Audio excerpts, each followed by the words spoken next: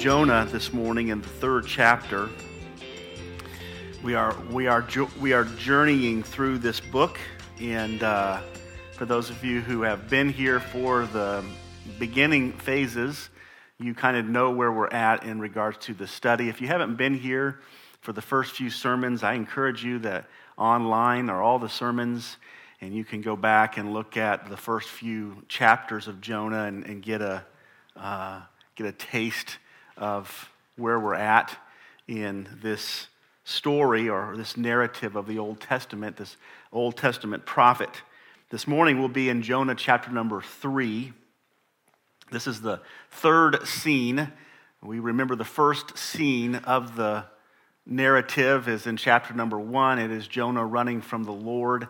He finds himself in a ship with some mariners, and he is found to be guilty of running from the Lord, and the storm comes and begins to destroy the ship. The ship's about ready to sink, and the mariners decide we need to do something about it, and they become aware that Jonah is the guilty one for running from God, and they cast him off of the ship. And that's the first scene of the story in Jonah. The second scene is Jonah is in the belly of the fish. We dealt with that last week. And Jonah is reflecting in his time in the fish on his time in the water. So he's sinking in the water. He's almost dead. The Bible says, and he refers to himself in chapter number 2 as the bars have closed in on him, and the bars of Sheol, or the bars of death. And so Jonah is really at that last state of there's no hope for Jonah at that moment. And you can kind of picture where Jonah is at, because many of us have been there in our lives spiritually. We've been there at that point of just having no more strength, no more energy, no more hope. And then along comes this big fish, and it swallows Jonah up. And the big fish, as many in opposition really to what many have taught, was a deliverance for Jonah. That was the part of the story of Jonah where Jonah experiences God's salvation. And he is swept from the chains of death. He is delivered by this huge fish that in which he dwells for 3 days. And in the belly of the fish, the Lord teaches Jonah some lessons. He prepares Jonah for that being spit out of the fish. What is Jonah going to do after he's out of the fish? And so chapter number 2 is the second scene where Jonah is in the fish and he's reflecting on some of the lessons that he learned about the Lord while in the fish's belly. And we learn this, and this is super important to the narrative of Jonah. Anytime somebody runs from the Lord or says no to the Lord, it's because they have a skewed view of the Lord, right? They don't really know him for who he really is, because if they did, who's going to say no to God? Right to his face, right? He tells them, go to Nineveh, and who is going to say no to God unless they have some type of a warped view of God? And they obviously don't know God for who he really is in the Bible. The challenge to that is we say no to God on a regular basis. We are in the same condition as Jonah is, where God tells us to, whatever it might be, God tells us to love our wives as Christ loved the church, and right, we don't. God tells wives to be submissive to their husbands, and they don't. God tells children to obey their parents in the Lord, for this is right, and they don't. And these are just a few. We could go through the scriptures and we can look at all the commands that God gives us in his word of things that he expects us to do because we are his children, right? And yet we wrestle to say yes to it because we wrestle with a recognition of his authority. We wrestle with an understanding of who he is. And we need to get that right. And once we get the authority issue right, then we can move on to the obedience piece of the puzzle. So what does God do? God comes to Jonah and says, Jonah, go to Nineveh and preach the gospel. Jonah says, no, I'm not going to do it. And he sets out on this running journey. And God says, you are going to do it, Jonah. You're going to do exactly what I told you to do. But you're going to do it in a more difficult way, right? So when you say no to God and you run from God, it doesn't mean that you're not going to do what God's telling you to do because he remains sovereign. What it does mean is you've just made the process more difficult. You've made the journey harder. Right? So then God sends a storm, and the ship is being beat and is about ready to sink, and Jonah's there, and they all point the finger at Jonah. They cast lots. There's no questioning in the story who is the guilty one. So they throw Jonah over. Then this big fish comes along and swallows Jonah up. All this is a part of God's way of teaching Jonah certain things, right? You may be in a situation right now in your Christian life where you have said no to God about whatever it might be. It might be sharing the gospel with your neighbor. It might be loving somebody who's not lovable. It might be a number of different things that you're not doing that God is telling you to do. And you may be in the midst of a storm and you don't know why you're in, right? Why am I in this storm? And you know that you've said no to God, but you've never heard that when you say no to God, storms come. You never heard that before. And when you say no to God, storms come, right? That's what happens. And so some of you are in a storm right now because you have said no to God about something and you wonder why that storm is there. You wonder, why am I going through this difficulty?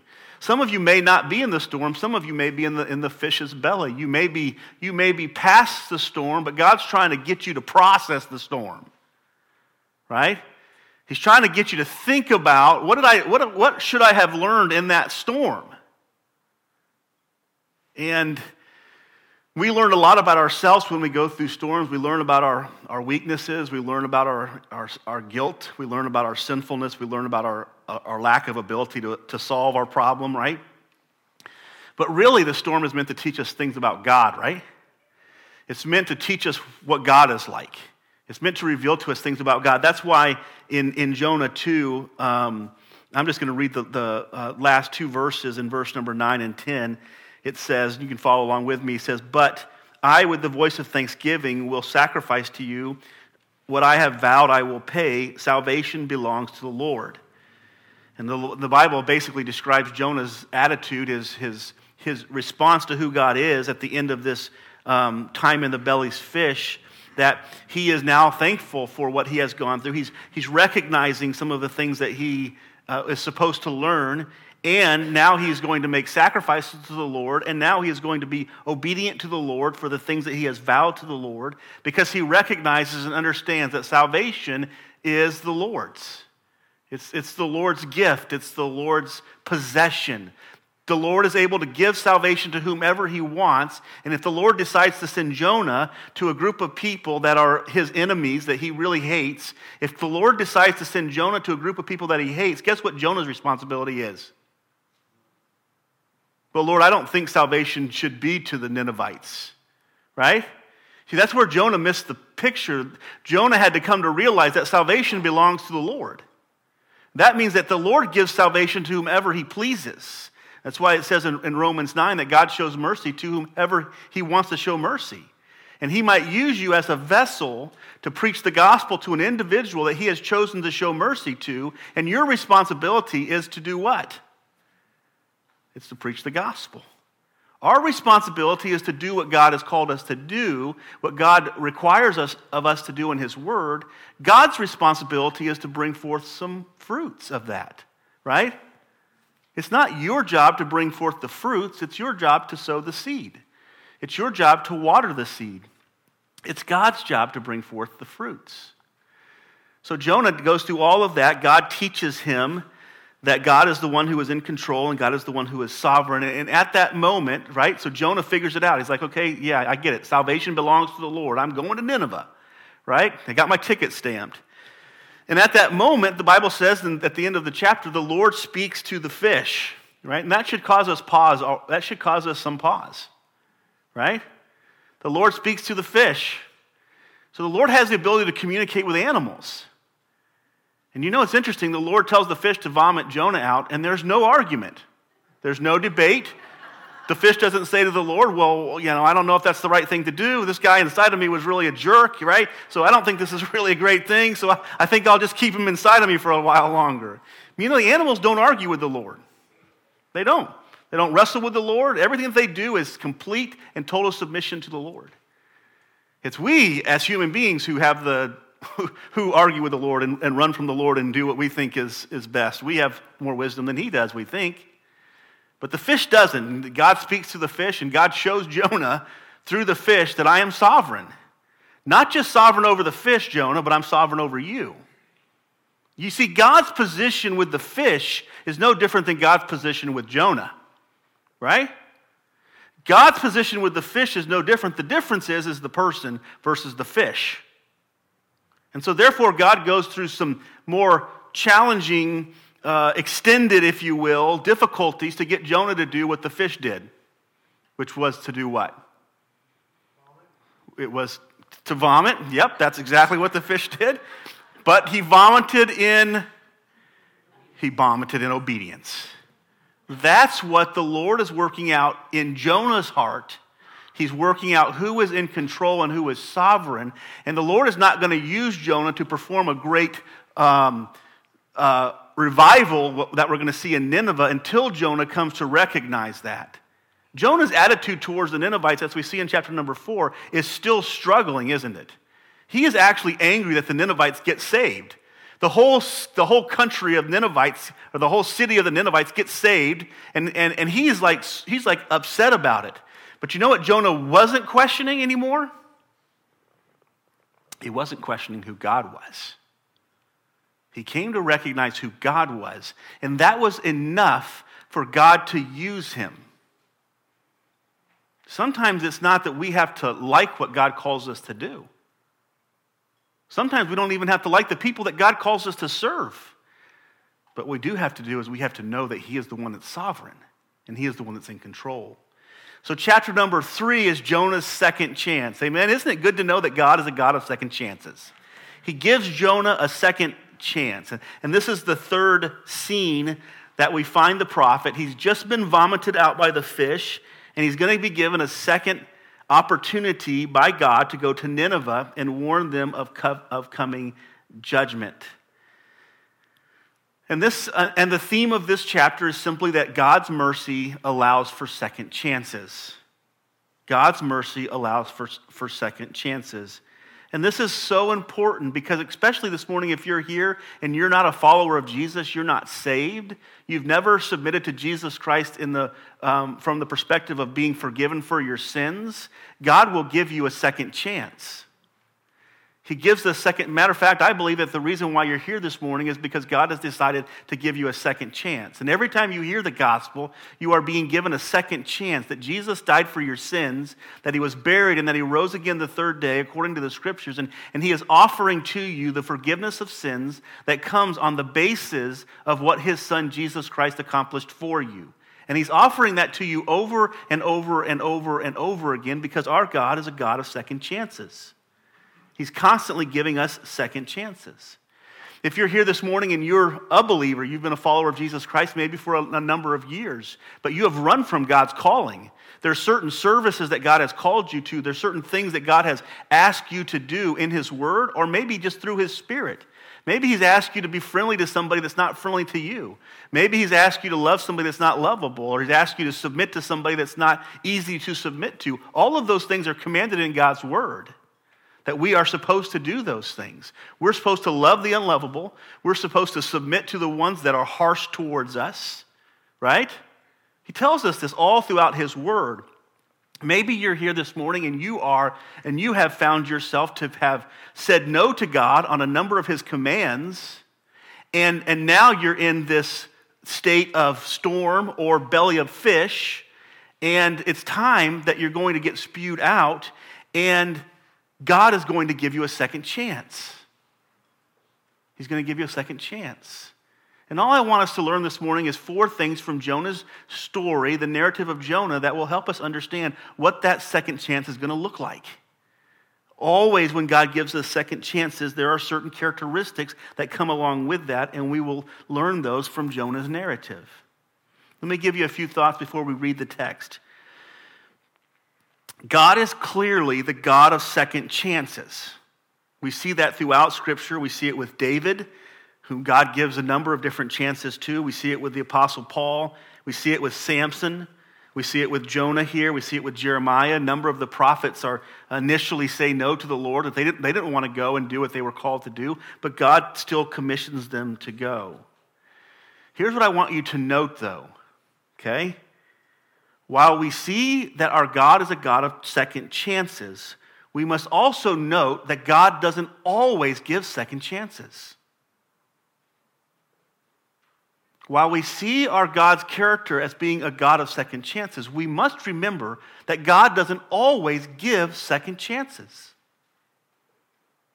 And he's never required to give a second chance. He never owes anybody a second. Matter of fact, the reality of it is he doesn't owe us a first chance. But he never owes us a second chance. Whether it be for salvation, you hear the gospel one time, there is no owing on God's part to let you hear the gospel a second time. You should have responded the first time. But yet you're here this morning getting to hear the gospel again. If you've run from God, you found yourself in a storm, you found yourself in the belly of a fish, there's no requirement for God to use you again. It would have been just as easy for God to say, hey, Jonah number 2, let's go. Go to Nineveh and preach the gospel. But you know what God does? God takes that marred clay, the scripture tells us about, and he makes a vessel that's usable for his glory. Even though it's marred in his hands, he makes a vessel usable for his glory. Remember this. God, although he is a God of second chances, is never required to give a second chance. We see that with Ananias and Sapphira in Acts 5, where they lie to the Holy Spirit and they die on the spot. I mean, where'd their second chance go? We see it with Uzzah in the Old Testament in Genesis, who touches the ark to steady it. The ark is shaking. They put it on a cart that it wasn't supposed to be on, and the ark is going to fall and hit the ground, and Uzzah goes out and he touches it, and he immediately dies. Nadab and Abihu, the sons of Eli, they make an offering to the Lord, and they mix wine with it, or they mix alcohol with the offering, and immediately the fire from the altar kills them. What happened to these guys' second chances? God is never required to give us a second chance. He doesn't owe us a second chance. So this morning we're going to look at some characteristics, 4 characteristics, give you some basic truths from these characteristics from Jonah that will help you, whatever boat you're in, no pun intended there, whatever boat you're in with this whole thing about second chances, it'll help you understand what to do when you face that second chance. So let's read the text together in the 3rd chapter of Jonah. The Bible says, "Then the word of the Lord came to Jonah the second time, saying, 'Arise, go to Nineveh, that great city, and call out against it the message that I tell you.' So Jonah arose and went to Nineveh, according to the word of the Lord. Now Nineveh was an exceedingly great city, 3 days' journey in breadth." In other words, it took 3 days to walk across the entire city. I believe 60 miles is what the estimation is that it would take to get across the entire city. It was about 20 miles of travel per day. The Bible says, Jonah began to go into the city, going about a day's journey, and he called out, "Yet 40 days, and Nineveh shall be overthrown." And if you can just picture with me, picture the narrative in your mind. Jonah is like one who comes into a city with a newspaper with a headline, right? And on that headline, he's like, "Hear ye, hear ye." And if you can picture it from the old days where the newspapers would come into town and the young boys would be hired to ride around the town on their bikes with the newspapers, and they would be crying out some type of a headline on that newspaper to attract people's attention so that they would stop and buy the newspaper, right? That's kind of how things went back in the days before we had the internet and all the news on the internet. This is what Jonah was doing. Jonah was a proclaimer here. He was going in and he was crying out a headline.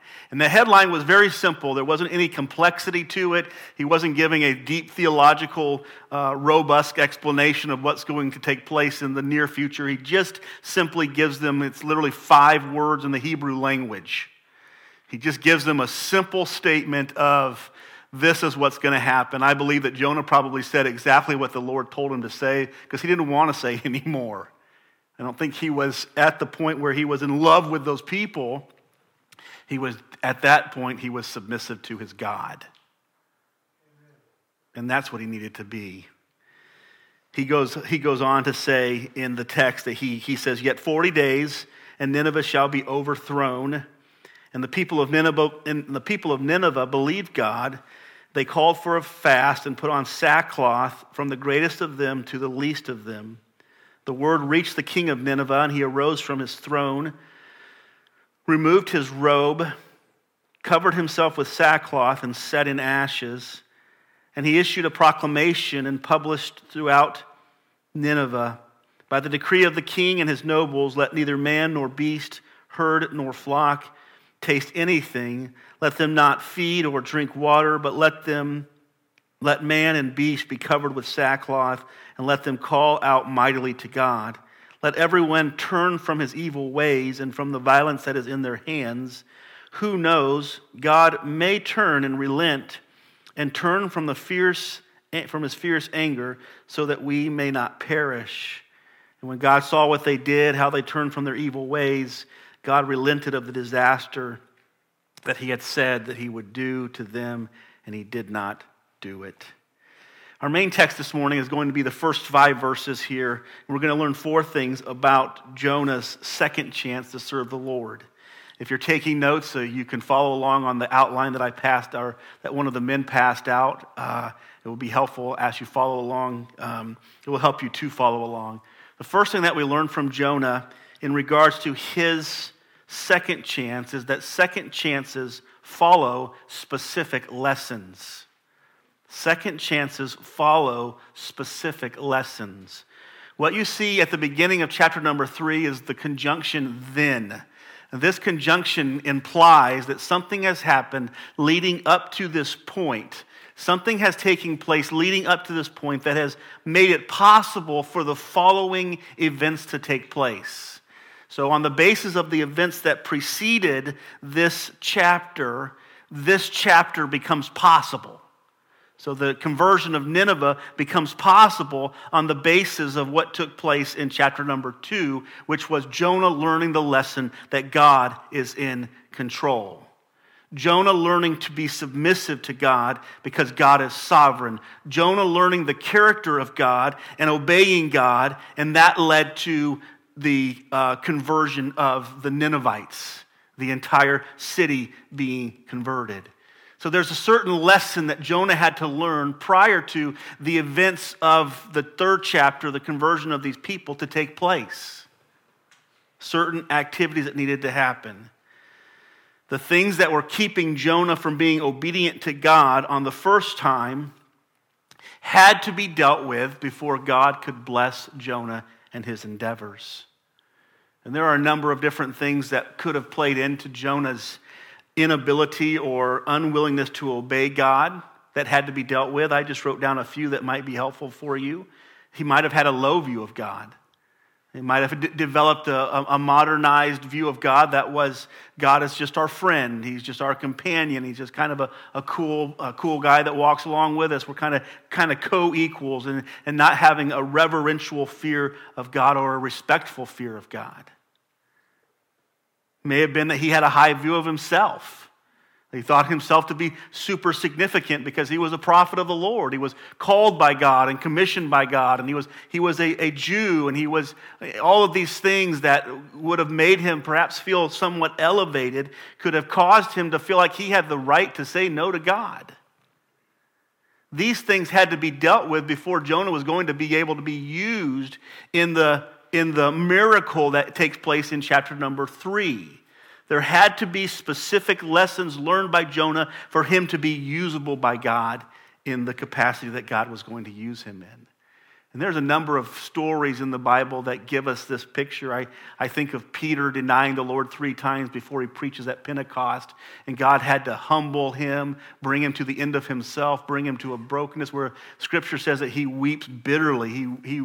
He uncontrollably weeps for his sinfulness. And God takes that situation and God takes and uses Peter to preach one of the most powerful sermons in all of Scripture, resulting in one of the most powerful revivals in all of Scripture. But it took Jonah, it took Peter, it took other men in the Scriptures, it took lessons for them to learn prior to being able to be used by God in that capacity. A high view of self, a low view of God. Perhaps it's some type of an emotional struggle, anger or bitterness, or or maybe Jonah had become super comfortable with not having struggles or difficulties. There's a lot of different things, a lot of different reasons why we don't do what God has called us to do or tells us to do. And so God has to work those details out before he can use us for what he called us to do and told us to do. You think about it, the Hebrew people, how many years did the Hebrew people wander in the wilderness? How many years did they wander in the wilderness? God promised them to go into Canaan, right? That you will enter into the promised land. How many years did it take them to get there? It took them 40 years to get into the promised land. Why did it take them 40 years to get into the promised land? Because they said no, and God had to teach them who was in control. You see, God had to teach them when they went in and they spied out the land and they said, hey, the Canaanites, they're huge people. I mean, there's some giants there. They make us look like grasshoppers. God had to teach them that God makes giants look like grasshoppers. And do you know how he taught them that? He taught them that by taking them 40 years to a wilderness. He taught them that by breaking a rock open and having water come out of it. He taught them that by having food come out of heaven. He taught them that through a number of different ways. But listen to me, they could not enter into the promised land before learning the lesson. And Moses never got into the promised land. You might have a promised land in your mind, a relationship promised land, a financial promised land, some other type of a promised land that you see in scriptures, God giving you a hope for having at some point in time. But you wonder, why am I in a storm or why am I in the belly's fish? Because you're not going to get there till you learn the lesson. There's a lesson to be learned. There's something that God is teaching you. There's a hindrance in your life to your obeying God, and God's going to deal with that hindrance before he's going to use you to do something.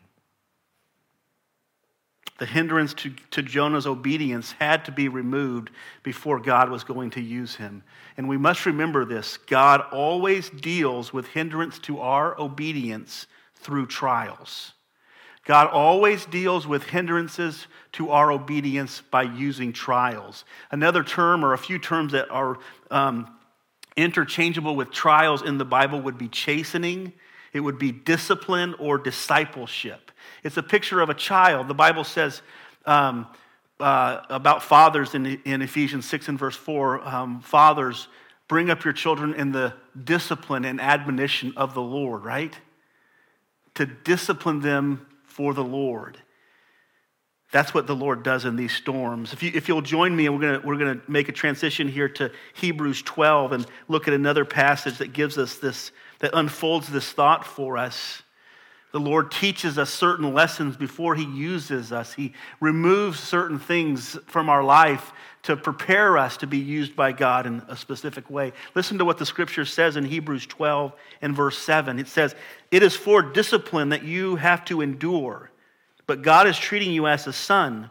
For what son is there whom his father does not discipline? If you are left without discipline," I'm in verse 8 of Hebrews 12. "If you are left without discipline in which all have participated, then you are illegitimate children and not sons. Besides this, we have an earthly father who disciplines us, and we respect him. Shall we not much more be subject to the Father of spirits and live? For they disciplined us for a short time as it seemed best for them, but he disciplines us for our good, that we may share in his holiness. For the moment, all discipline seems painful rather than pleasant." And we can all say amen to that, right? It always seems painful. But watch this. "But later it yields the peaceful fruits of righteousness to those who have been trained by it. Therefore, lift your drooping heads and strengthen your weak knees and make straight paths for your feet, so that what is lame may not be put out of joint, but rather be healed. Strive for peace with everyone and for the holiness without which no one will see the Lord. See to it that no one fails to obtain the grace of God, that no root of bitterness springs up and causes trouble, and by it many become defiled. That no one is sexually immoral or unholy like Esau." Watch this. Like Esau. Remember Esau did? Esau sold his birthright for a bowl of stew, which is symbolic of selling your soul for something that's really worthless. That's what the symbol is. The picture is Esau sold his soul for a bowl of soup. It doesn't make a lot of sense, does it? But listen to me. We sell our soul for pornography.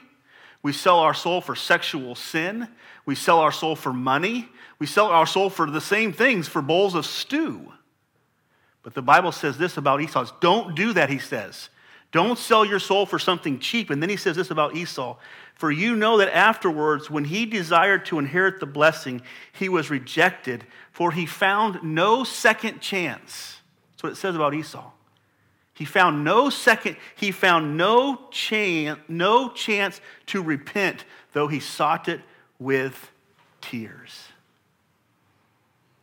You see, God disciplines us. He takes us through, is what the text says. God takes us through storms and fish's bellies, and he prepares us, and he equips us to know him because he loves us. He wants us to know him better and to understand him and to respect him and to obey him and to submit to him so that he might use us to do the things that he wants us to do. And while some never get a second chance, others get a second chance, and they say no the second time, and they never get a third chance. I think that we're a people, the danger is we're a people that are on our 1,000th chance, and we've become so comfortable with getting another chance that we've become good at just saying no.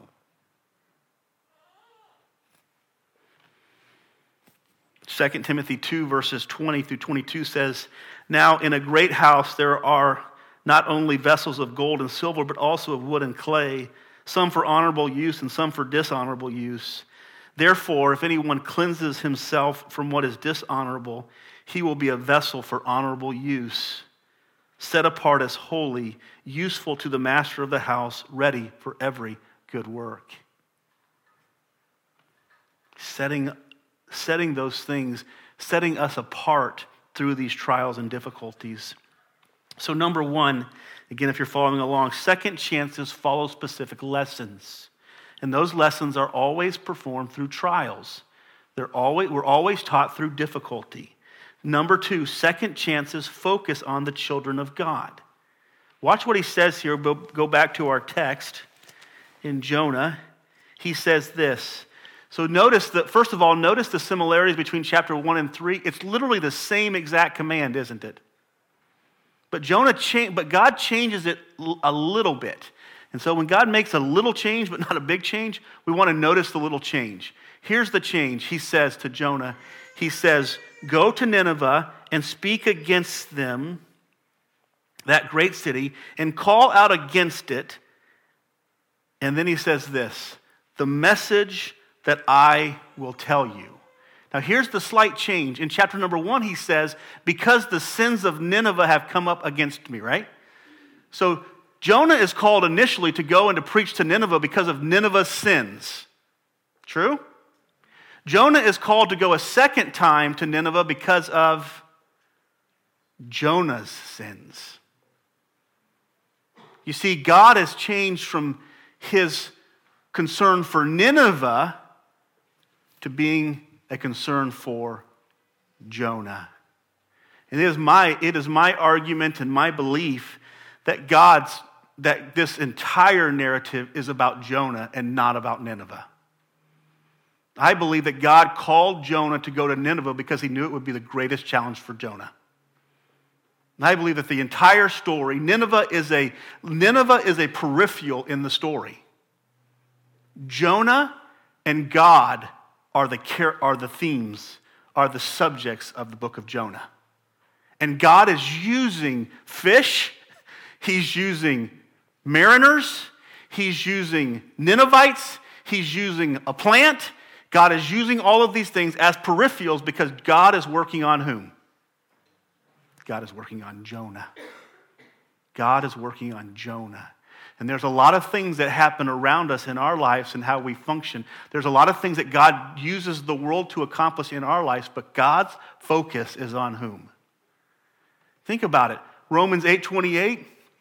For we know that all things work together for good to those who love God, to those who are called according to his purpose. In other words, God is working everything out for good for his children. And it doesn't mean that he has any limitations on what he can use to accomplish that. And so he uses mariners, he uses storms, he uses fish, he uses plants, he uses whatever it takes to get your attention. You ask yourself the question right now as we're sitting here, what is God using right now to get my attention? And do I have the ears to hear what he's trying to teach me? It's interesting in John 10, Jesus says this, my sheep hear my voice. You know something? That is a pretty astounding statement. When you really think about it, that is an amazing statement. Because you know how hard it is to hear the voice of God? My sheep hear my voice, and I know them, and what do? They follow me. They follow me. They do what I ask them to do because they trust me. Second chances focus on the children of God.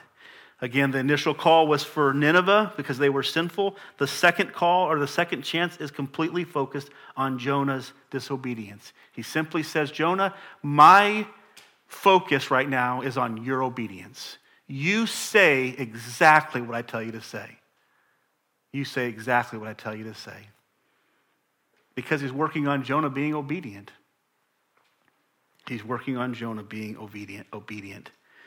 I believe in this story, Jonah is revealed as a rebel by the call, that his rebellion is set to the forefront by the mariners, and that his rebellion is dealt with by the fish and the storms.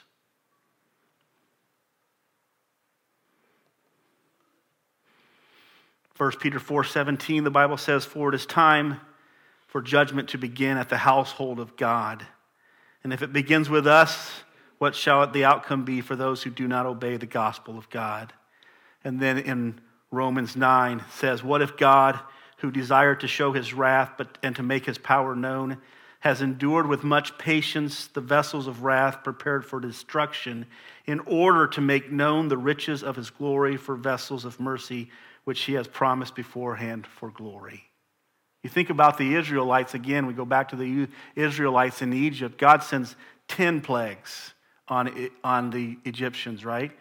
And he increasingly builds on each plague so that the last plague is the worst plague that they would experience. Was God focused on the Egyptians or was God focused on the Israelites? God was focused on the Israelites. What God wanted the Israelites to know when they left Egypt was it was by his hand that they left Egypt. He says it over and over again. He says, I want them to know that it is by my strong hand that they are leaving. Why? Because God knew this. The Israelites would turn back and want to go back to Egypt when things got hard.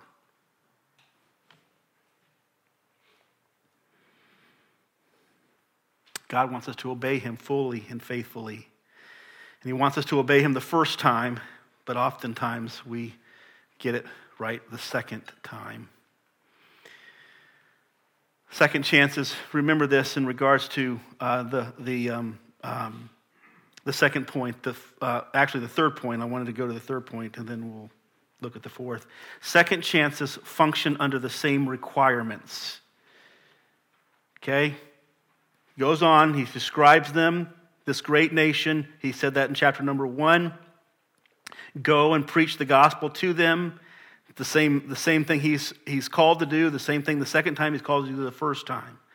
Okay, God's commands on Jonah are the same the first time as they are the second time. Same people, same sacrifice, same message, same calling, same difficulty. Remember this, second chances for obedience don't make it easier. Second chances for obedience don't make it. God didn't come to Jonah and was like, yeah, I know I made it really hard on you the first time, so I'll just lighten the load this time a little bit for you and make it a little bit easier for you so that you can obey better, right? God doesn't do that at all. Matter of fact, the reason he, I think, reiterates word for word practically the command from chapter number 1 to chapter number 3 is because God expects nothing less than exact obedience to his first command. Nothing less. He doesn't change his command at all. And when you say no to God the first time, it doesn't make it easier the second time. God isn't going to change what he calls you to do. He isn't going to lighten the load and make it easier. Things are often more difficult because we have said no to God, and now we have to carry the guilt and the chastening along with us of saying no to God into obedience to his word. You ever been there before? You ever been there for a season where you just said no to God, no to God, no to God, and you finally said yes to God, but now you're saying yes to God and you're being obedient to God and you're doing what he says and you're carrying the guilt of the fact that you had said no to him for so long? The weight doesn't get lighter, it gets heavier. It's always better to say yes to God the first time. It's always better to say yes to God the first time, but God is a God of second chances, and he will give you a second chance, but it will be a weighty second chance. You think of David. David was allowed to continue to be king after he had an affair with Bathsheba, after he killed Uriah. He did all of these things. He was not only allowed to be king, God said, you're going to remain in the position of being king. But you know the weight that David carried with him for the rest of his being king? I mean, people all knew what he did. You think it was easy to be king after that point as it was before that point? No, it was a weight on his being king. God still called him to do it. God still allowed him to do it. God still positioned him to lead his people and expected them to follow him. But it was more difficult on him after his disobedience than it was before his disobedience. And that's the way it is. When we say no to God the first time, we are often given second chances. We are often allowed to do what God has called us to do, but there's a weight that comes with it.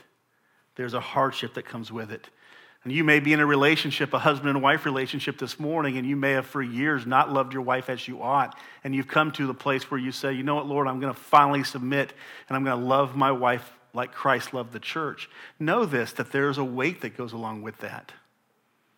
Because you carry the burden of the fact that you didn't love your wife as you ought for years.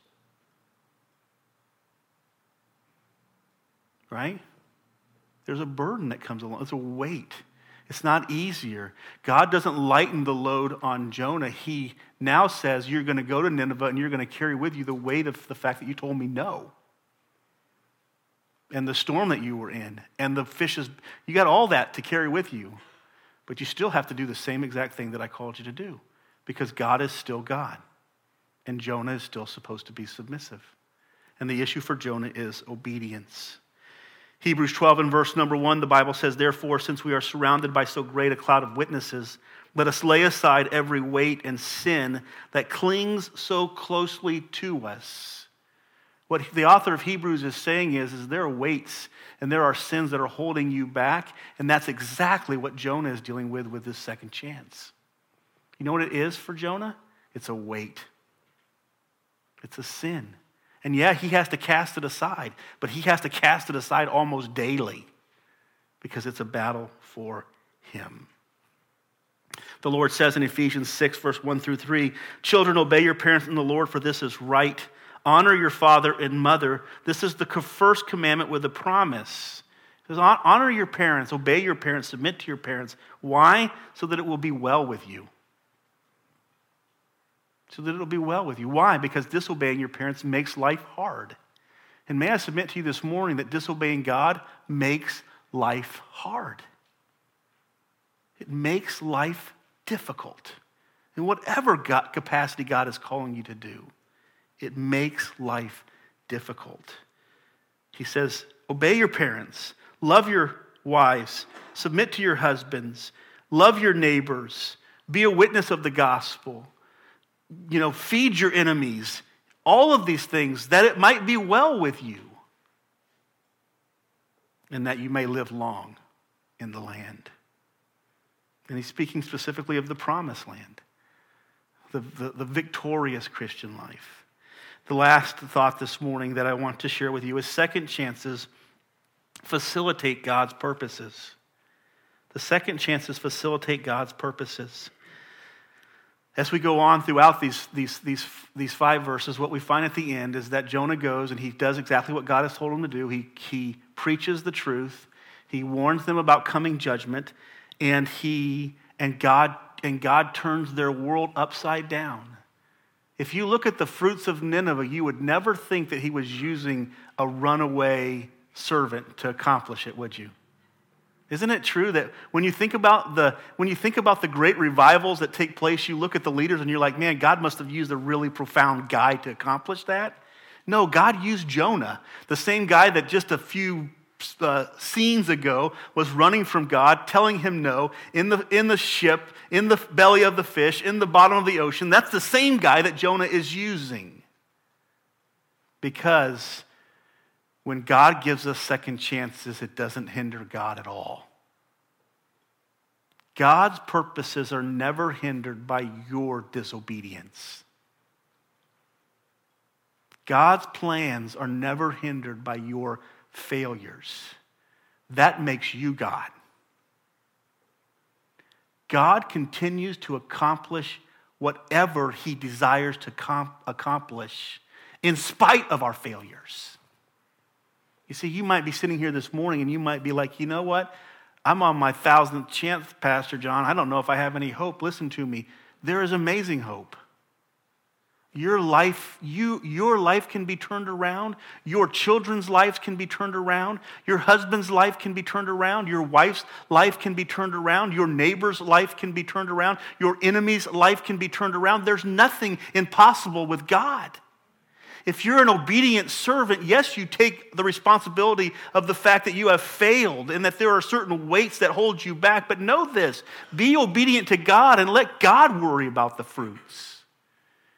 He converted the whole city, folks, with a runaway prophet who decided that God was bigger than he was, and therefore he was willing to submit even in his failures. There is nothing about our second chances that limits God. Remember that.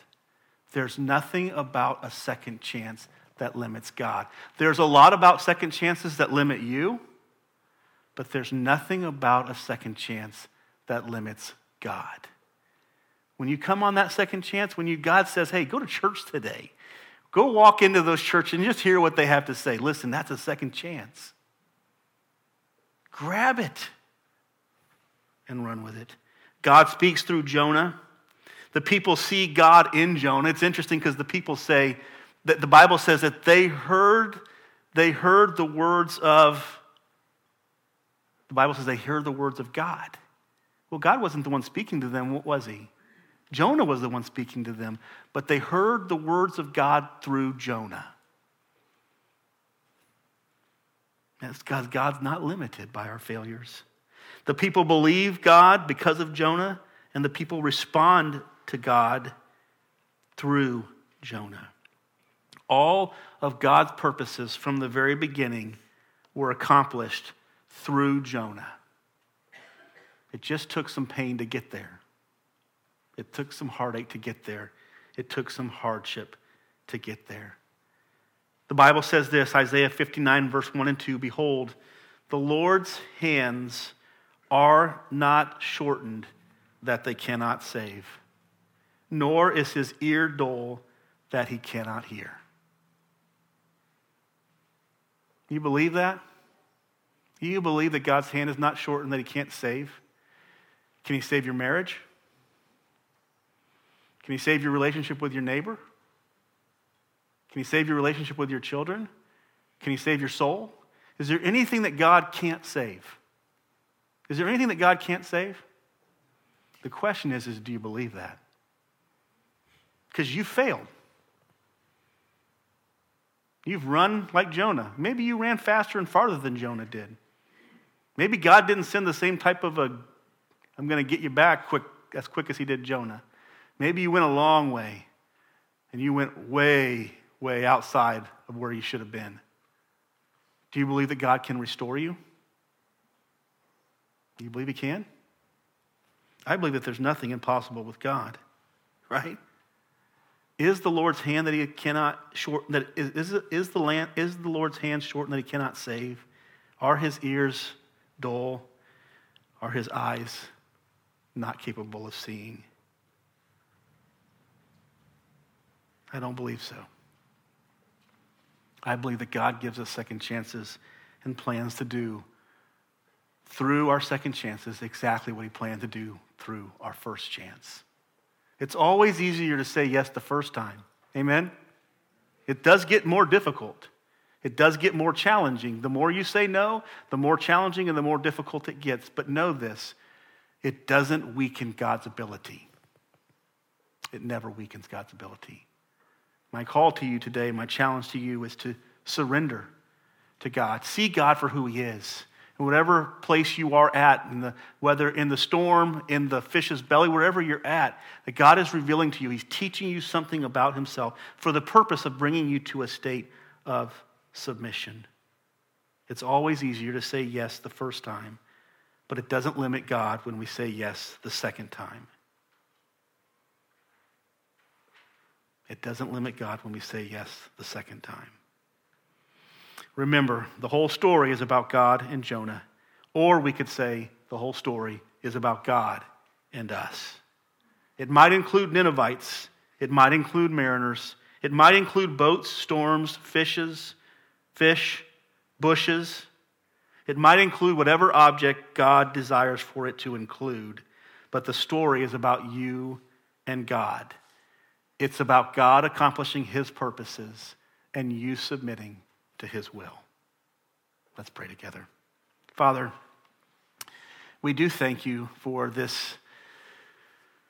We thank you for this narrative, for this story that you have written in your word to give us a picture of what life is like and how you work through challenging circumstances to accomplish your purposes, both in Jonah's life, but in our lives as well. And we pray that you would give us ears to hear, eyes to see, that we might know what you're working to accomplish, be submissive to your will, and glorify your name. Please go with us as we go from this place. Help us to be mindful of your goodness and your grace. And we'll give you the thanks and the praise for it in Christ's name. Amen.